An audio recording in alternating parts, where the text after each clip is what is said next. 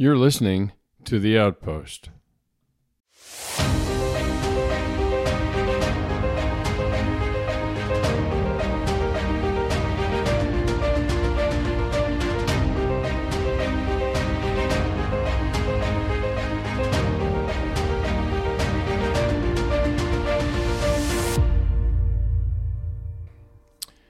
Welcome, everybody, to another edition of the Outpost podcast. I'm Dr. Ray Mitch, your host. Thanks so much for taking some time out of your busy schedule to listen in. And I want to make one specific announcement for CCU students, all you CCU currently enrolled students out there. If you're interested in the upcoming silent retreat, now's the time to register. You can register at asgi-net.org and click on the retreats up in the upper menu, and it drops down to SGI retreats, and you'll find all the information and how much it is. We still, we still have seats available, and even if we don't, even if you go there and find out that indeed it's sold out, still sign up for the waiting list, because we usually in a lot of time, in a number of different times, we have had times where people have had work obligations or other things that get in the way, and they have to drop off. And so in that case, their seat becomes available, and if you're next in line, then we will plug you in and give you an opportunity to sign up. So don't hesitate to do that. Again, sgi-net.org, and the drop-down menu for retreats at SGI retreats, and you'll find the two listed there. One is live, which is this fall. It goes from October 12th to the 15th. And then there's a spring one, and there will be a couple other ones added relatively soon. So let me give you a little bit of a background here, so that because I want to apologize for missing last week. I may make a goal, which you're already hearing what's going on, right? I make a goal of doing these podcasts every week and trying to keep up with and follow some kind of continuity of topic, which we're in toxic, non-toxic Christians, and that's what I want to follow up on tonight. But last week was a unique circumstance. We went camping with my grandsons, and the whole party got crashed by me dropping into an issue that I've been battling for quite some time called atrial fibrillation. It's called AFib for short. I dropped into that while we're camping, of all things. It was really inconvenient, needless to say. And so my grandkids and my wife graciously had to break camp and get us ready to roll, while I'm struggling to keep from being winded, walking 15 feet, which is really humiliating and embarrassing all at the same time. So my apologies for missing last week. And like I said, not like I said, my hope is that I will be able to get some kind of consistent streak here going. So you can count on it. Our one of our efforts is going to be with my social media team is to try to keep this kind of in front of you, so that you're aware that we're still here, even though we drop off the active podcast list at times, at least on Instagram, so that you know that we're still here and we're still doing things, and there are plenty of things to think about and interact with. Usually with the stuff that I say, I never know exactly what's going to come out, and so that's why my two social media people go over it and pick out what they think might be interesting to my audience, and that's how we do that. So stay tuned, and I'll give you all the information on where we can be found on Instagram as well. So big picture, the mother organization or mothership, if you will, for the Outpost podcast is Stained Glass International, or SGI for short. And what we're trying to do is to create a space where doubters, wounded confused, beat up, beat down, bent, and bruised, who feel like their lives are disappointment to God, to feel accepted enough to be known and know others. And so what we want to do is to be a place where people can meet the biblical Jesus as he is, not as they have been told he is. So, and you can do that. That's possible. And so that's what we endeavor to do. So SGI's mission is to equip, encourage, and empower the next generation to live authentically in relationship to Jesus, others, and themselves. And what we're trying to accomplish is develop what I call outposts for the heart and communities for the soul. At least initially, those outposts are probably going to be digital. They're going to be online. And that will take the form of groups of people that are talking about specific topics or areas and connecting over those things. And it's not just time set aside to whine and moan, but it is time set aside to process life and tell stories. And it's in our stories we learn as we listen to other people's stories and tell our own, because the minute we start to tell our own story, we own our story, really. I mean, a lot of times we lock it up because we're not convinced that, well, actually, we are convinced that people will think about it like we do. And so that's what we want to create these to do. Our long range goal, if you want to put it that way, is to have these digital groups become real person groups wherever there are, and we'll do our best to train leaders so that they can lead well, because I think that's a key in terms of groups functioning as outposts in the area that you're in. And so, if you're interested, keep your eyes peeled on the website at sgi-net.org. And there will be an opportunity to sign up if you're interested in leading a group or getting some leadership training to be able to do that. That would be our desire. So that's that. The other thing about SGI is it sponsors, as you already heard. Sorry about that. The other ministry is sponsoring and leading silent retreats for young people, and this is a unique thing. The way we do silent retreats is not typical at all in the more traditional sense as some, particularly Catholic Church, would have people doing it. And so we blend a community-based approach to doing a silent retreat. So we do silent retreat together. And at the same time, we do it in silence and solitude. And that's what those retreats are really all about. So they're there on the website. If you sign up, you'll be notified when something new material comes up. We're hoping to do the kinds of things, at the very least on Instagram, where you can interact and ask questions. And it may prompt me to do a blog, and if I need to, I'll follow up even on the podcast itself. So that's enough. That's enough of the introductions and all the other things that go along with it. So what I want to do, last week, 2 weeks ago, I started talking about, is there such a thing as non-toxic Christians? And I think where we landed when I was done is that it's not actually non-toxic, because that defines them by what they aren't. But it's more a matter of, are they connection Christians? Are they driven to connection first before they start correcting you?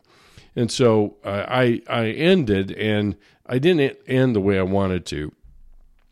Because I was concerned about overstaying my welcome.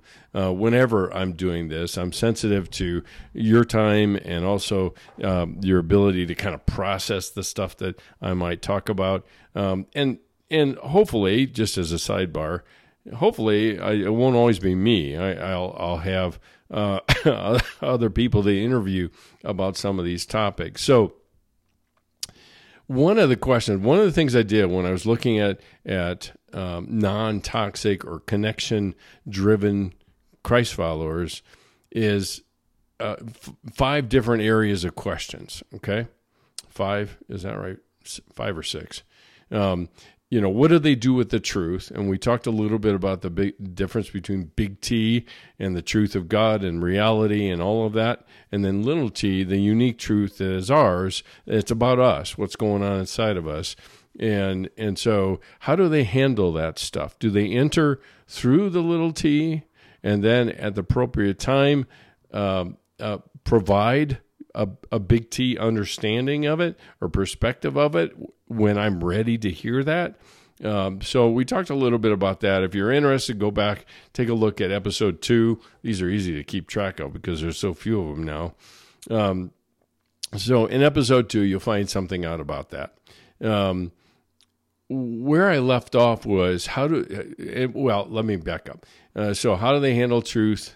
How do they handle control and trust? And what do they do in terms of freedom and allowing people to choose? And how do they handle that? And so there's those two dimensions we looked at last time. I left off with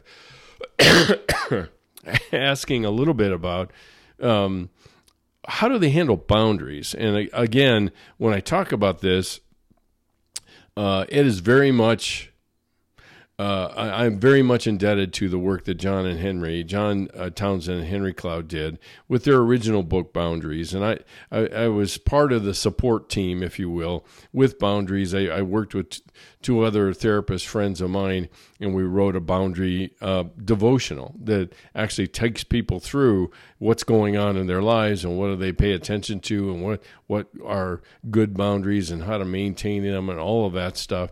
And if you're interested, you can sign up for the digital version of that on the website, and you'll find it under resources and paid resources. It's $5 a month, so the cost of a latte maybe. And if you want to do a half a year or 6 months, semi-annual, it's $50. And if you want to do a whole year, it's $100. So that's just a sidebar. So how do they handle boundaries? And how do they understand what's mine and what's not mine, or what's me and not me? And so, but these people that in terms of how they handle their boundaries oftentimes fall out into 4 different groups of people, if you will. And so I want to identify and help you understand, because how they handle a boundary says something about how they handle their connection with you. And I think this has led to some really significant issues and a lot of hurt that people oftentimes experience, and that has transferred into how they see the church, how they see God, how they see all of that stuff. So there's 4 groups of people. The first group I want to talk about is something called, or people that I call, it's all about the outcome people, okay? It's about outcome and getting certain outcomes. And for these folks, no is simply a challenge to overcome. So you may have a boss like this, or you may have other people in your life, and you say, no, I don't really want to do that. And then they jump to attention to try to convince you otherwise. Now, ultimately, these people that are about outcome have a tendency to resist taking responsibility for their own lives. So they seek to get other people to do their work for them, in a sense. And along that line, they project responsibility onto other people. So sometimes they'll make this comment about, if you hadn't, then I wouldn't kind of comment.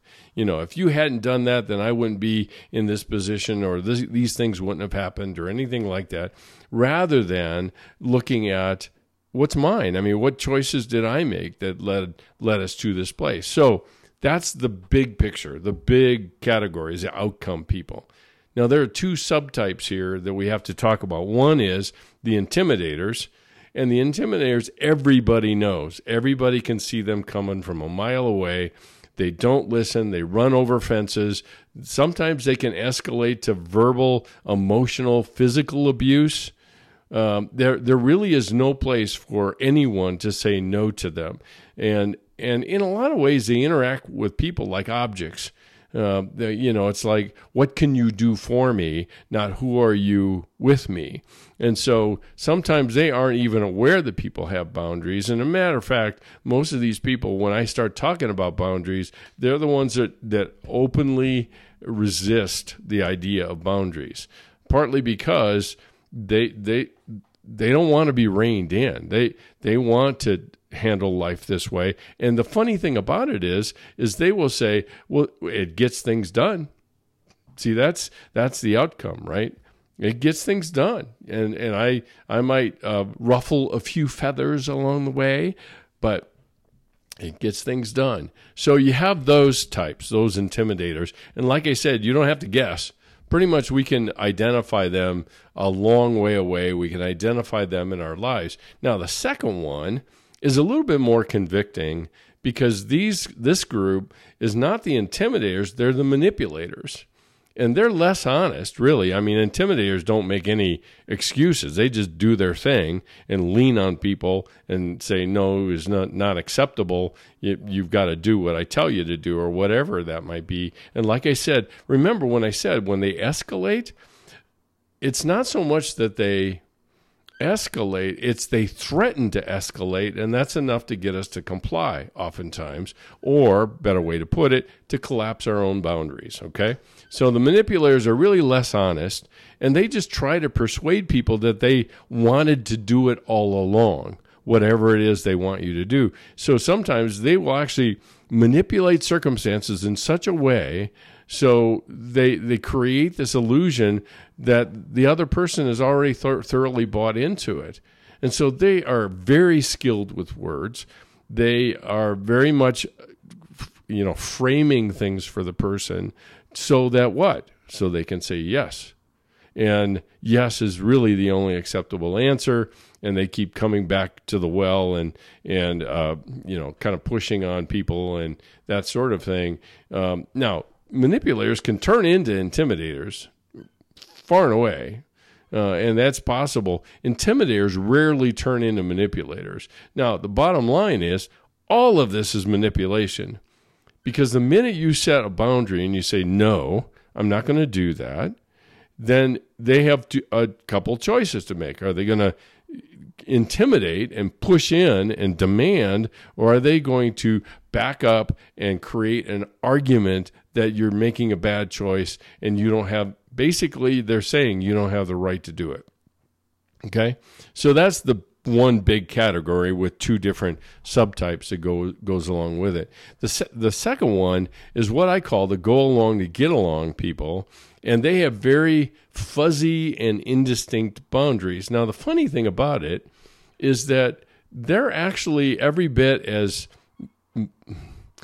manipulative as the other people are, but they basically manipulate themselves in such a way that the other person it feels good and wants to stay with them in relationship. I mean, the core of go along to get along is fear, because if I say no, I'm afraid what? The person will leave, or they'll leave the relationship, and I won't know what to do. And that sounds awful, but a lot of times there's a lot of things we think about that we would label as awful, but we're not going to say out loud because it would garner a fair amount of,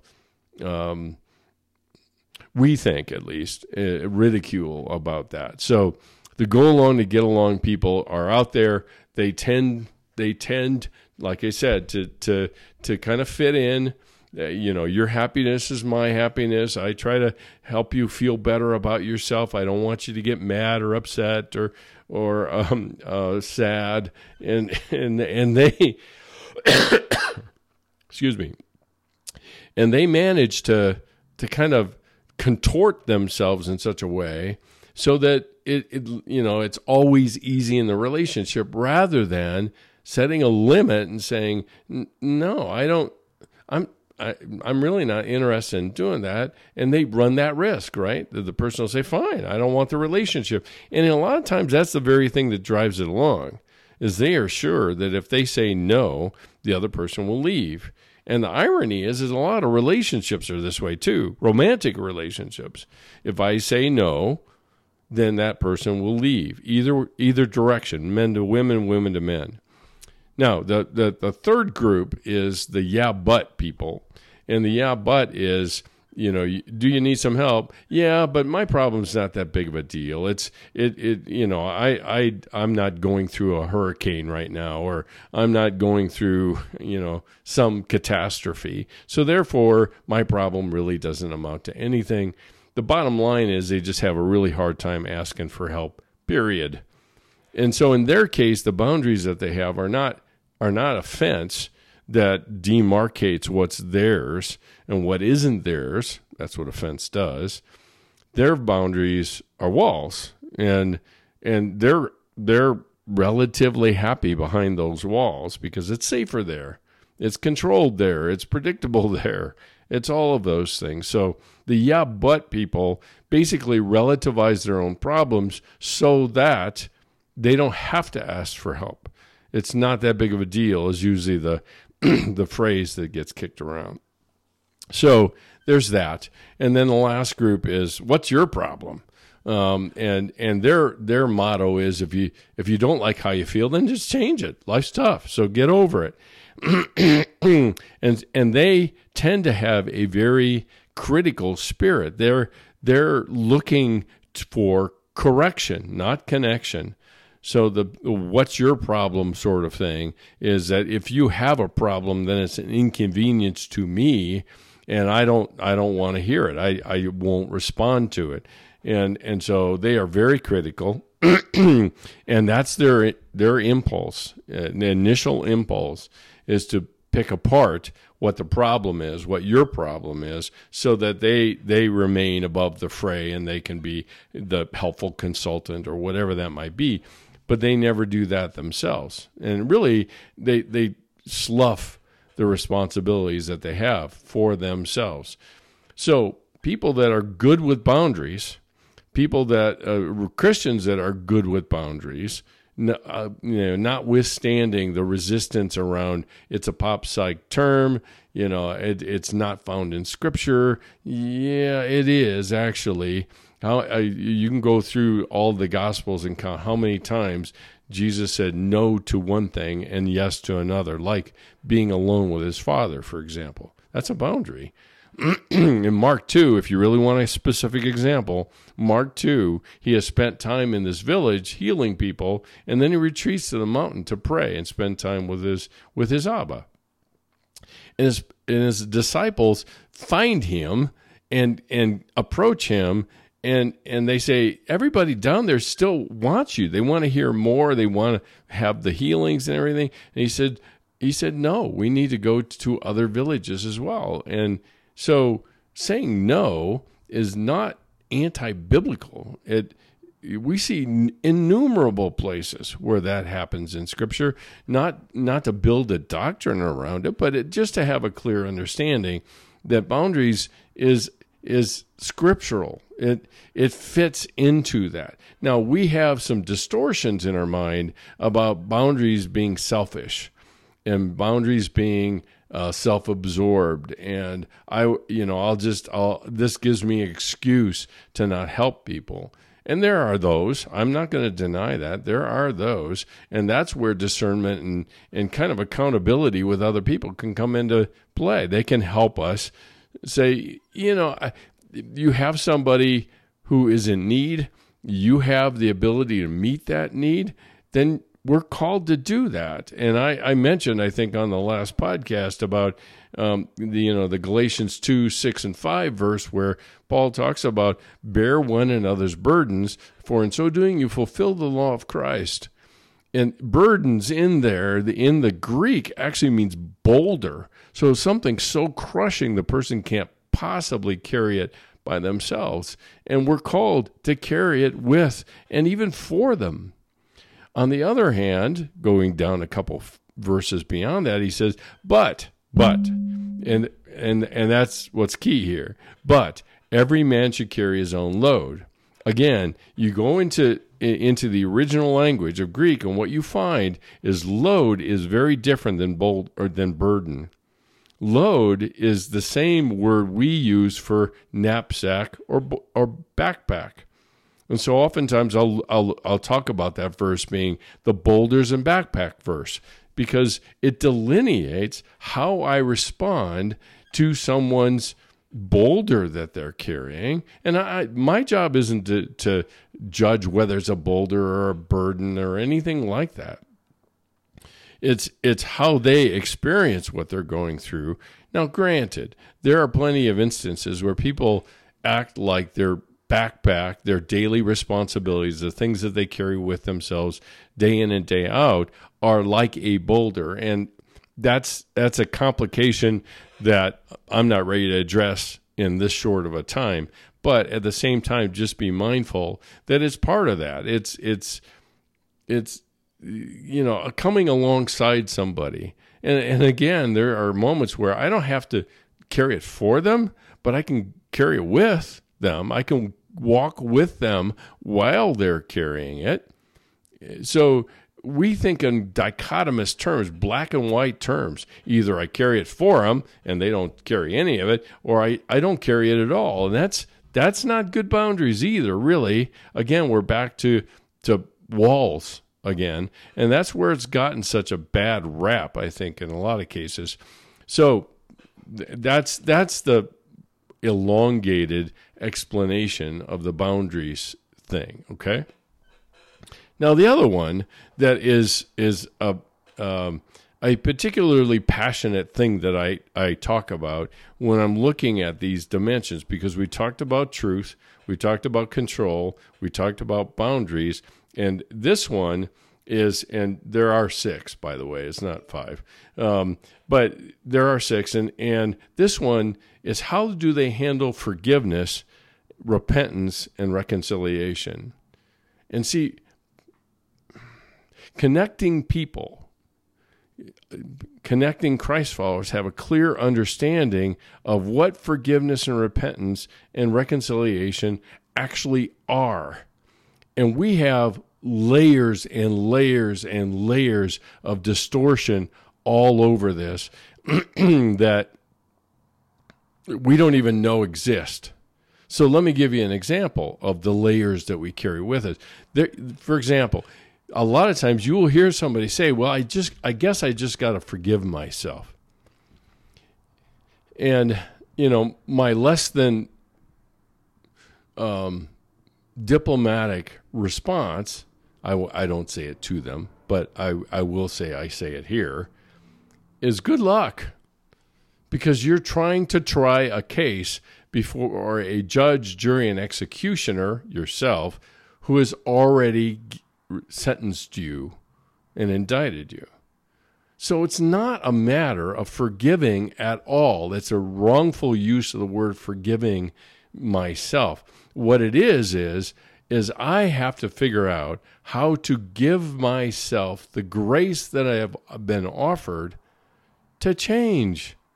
That's all that it is. It's not about forgiveness. And we muddy the water, actually, when we use the word forgive, because it carries its own definition and baggage with it. So there's some kind of transaction that has to occur. And this transaction with this phrase is me with myself. And again, I have an unwilling participant in it, myself, because when somebody does something wrong, they have to be punished. And so if I do something wrong and somebody offers me grace, I'll still punish myself, because that's the only way these balances can get balanced.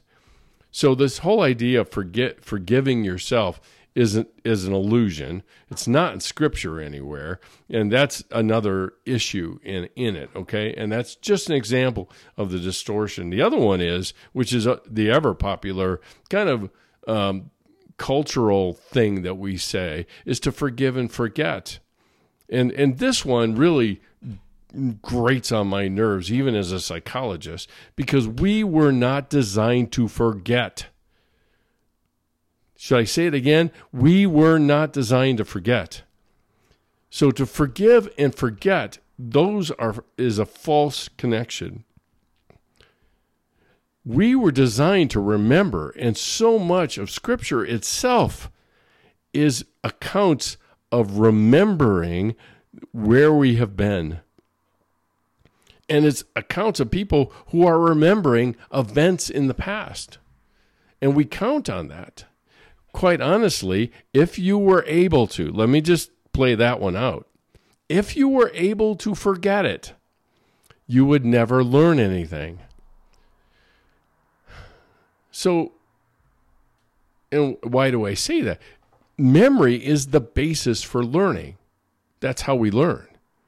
So, forgiving is one thing, but learning is another. And that's what's missing in all of this, okay?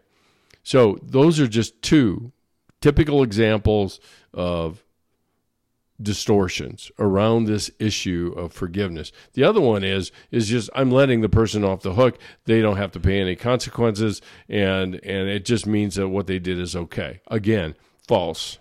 Very false. Because in a lot of ways we handle forgiveness as a transaction. I will do this if you change your behavior. And that's not biblical. If you're using that as the standard, it is not biblical. Because we were forgiven, what Romans tells us, we were forgiven when we were still enemies of God. I think it was Romans. And we were still enemies of His. And He forgave us anyway. Why? Because forgiveness sets somebody free, and usually that person is me. Not the person that I'm talking about or that I have an issue with, okay? So when you think about and talk about forgiveness, there are two different kinds, okay? And I think I'm going to have to end on this one because I can already see that this is going to take me a while. There's a superficial forgiveness and there's a genuine forgiveness. In the superficial one, it's a social convention, little more than a social convention. It's, okay, oh, I'm sorry, and we say, oh, that's okay, and we move on, and both people are feeling better about the situation.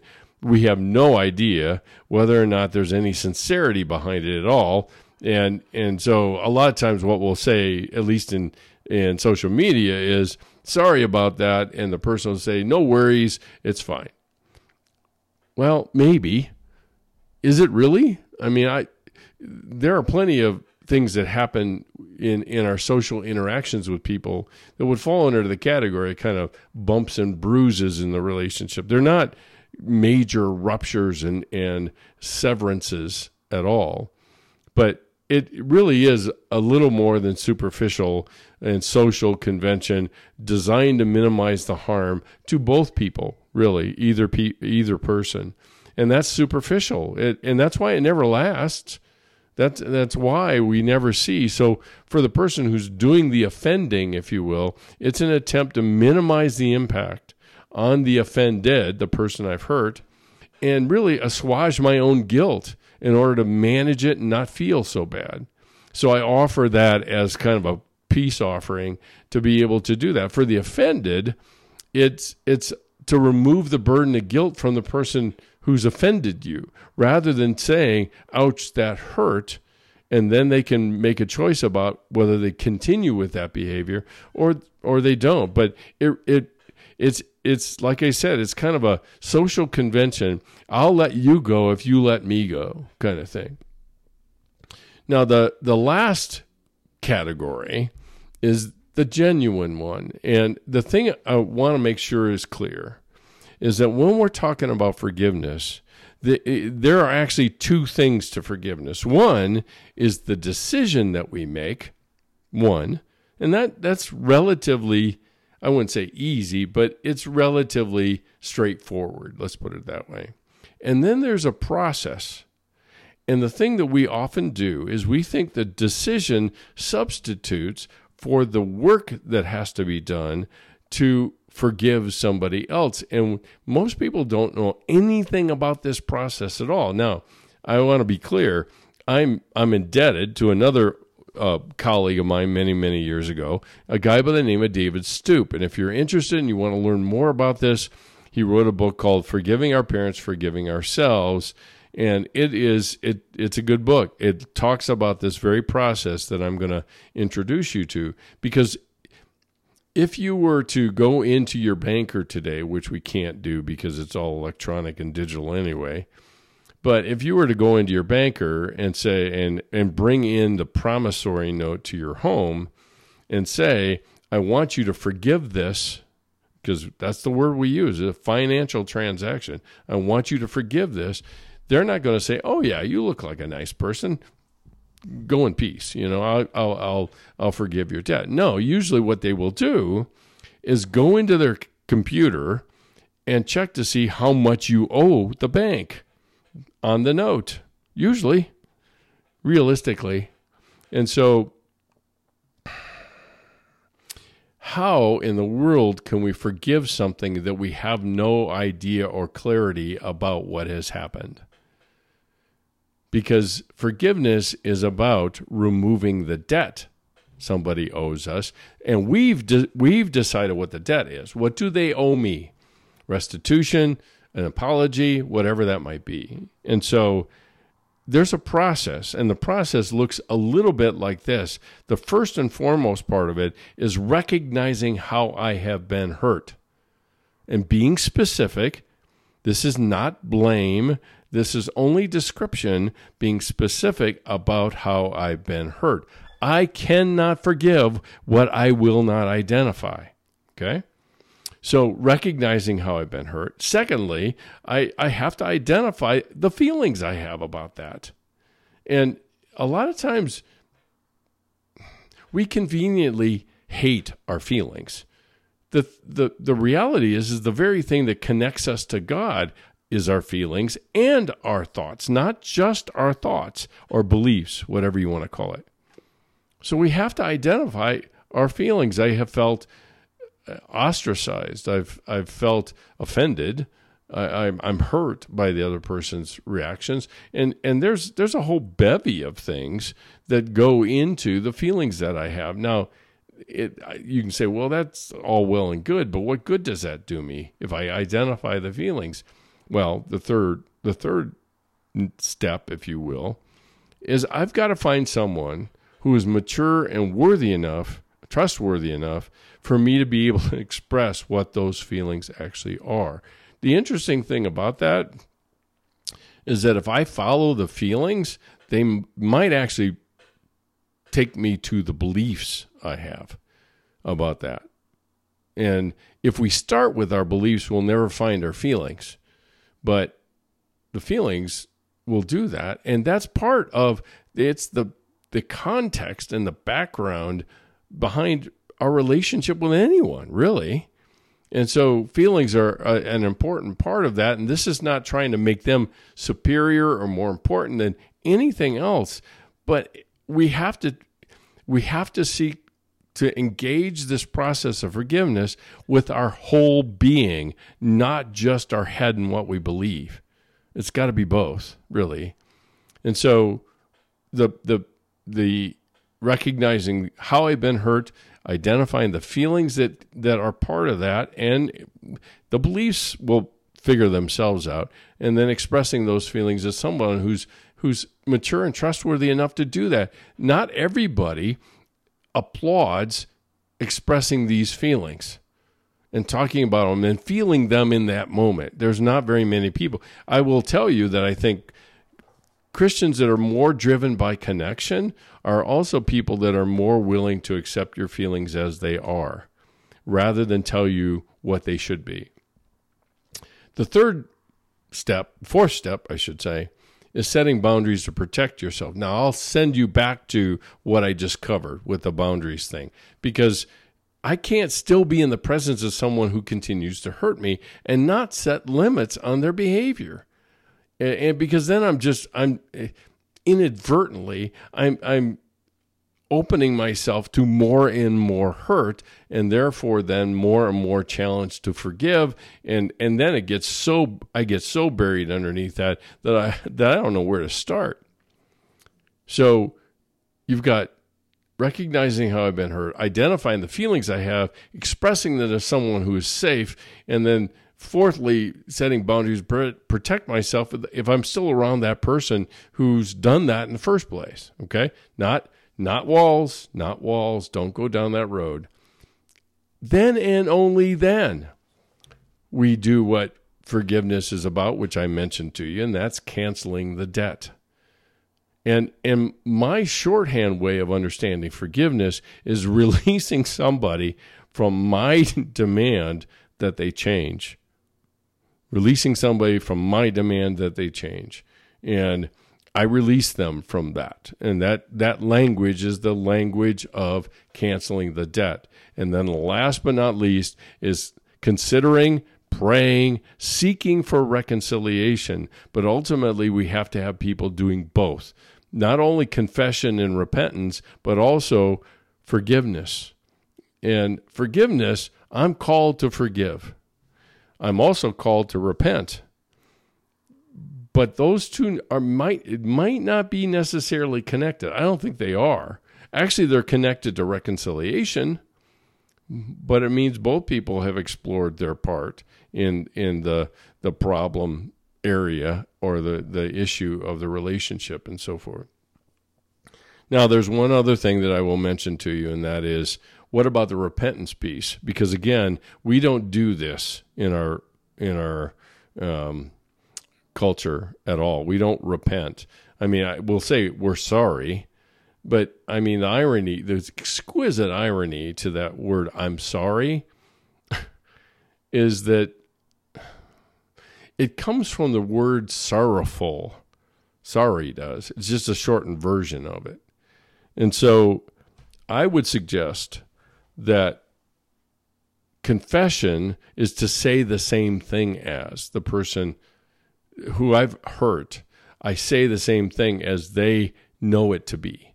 Not what I think it is, but to say it, and I've done enough heart searching to be able to know that. Soul searching might be the other word.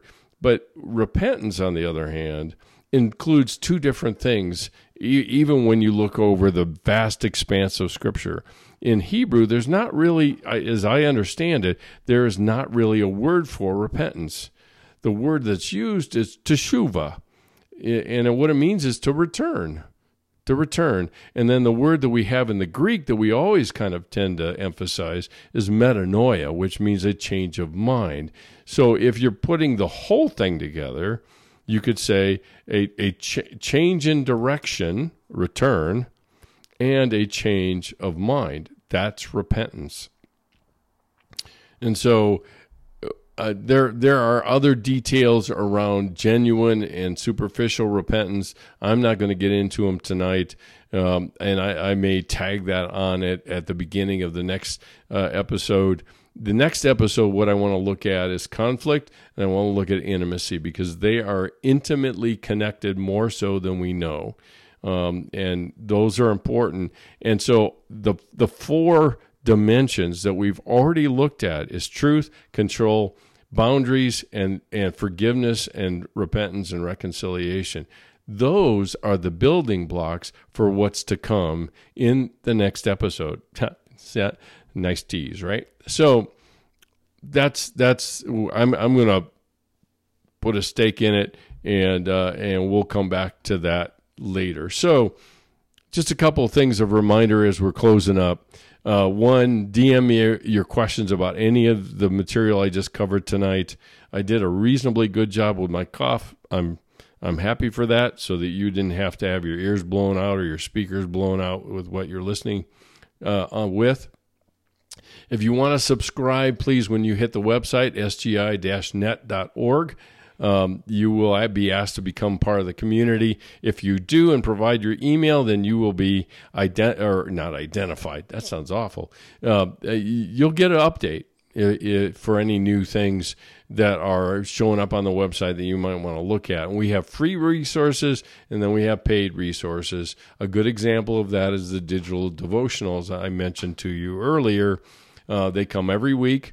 It's literally called Setting New Boundaries, and it helps you to become sensitive to, do I have a problem with boundaries? If I do, what do I do about it? And then finally, how do I maintain it? And every third one is on that topic. So those will come throughout the year, and you will have the opportunity to be reminded once a week about the whole boundaries thing and have a clear understanding of it. You can also follow us on social media outlets. Instagram, we're at SGI_international. That's where we can be found.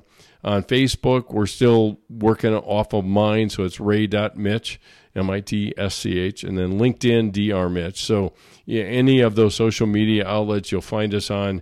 The podcast itself, I think, is fully propagated out to Spotify, iTunes, Amazon Music, iHeartRadio, any of the places that you consume podcasts. You'll be able to find us there under the Outpost podcast. If you're interested in partnering with us to continue to grow not only the organization and being able to implement the leadership training and the groups, the digital groups, and eventually the in-person groups, we would be ever so grateful for your support. We need to continue to grow the scholarship fund for the silent retreats, for alumni or other people coming to the silent retreats in the future, and so your gifts are all tax deductible. SGI is a tax exempt organization. We'll send you a receipt to take note of your contribution to the efforts here for the silent retreats or the larger mission of SGI, which we need. This is not cheap. We need all the help we can get, whether it's by volunteers in your time or whether it's by a monetary support or prayer support. We certainly need that as well. So if you'd rather send us a physical check, you're welcome to do so. Here it comes. My cough is coming. You can send it to Stained Glass International. The address is P.O. Box 322, Eastlake, Colorado 80614. So you can either do it digitally on the donate button or the donate menu bar item, or you can do it physically that way, and we would be ever so grateful for the support to be able to continue what we're trying to do here at SGI. So that's it for tonight. Thanks so much for joining me and taking some time out of your schedule to listen in. I look forward, Lord willing, and the cough abates, to join you next week. And until then, love you. Later. Bye.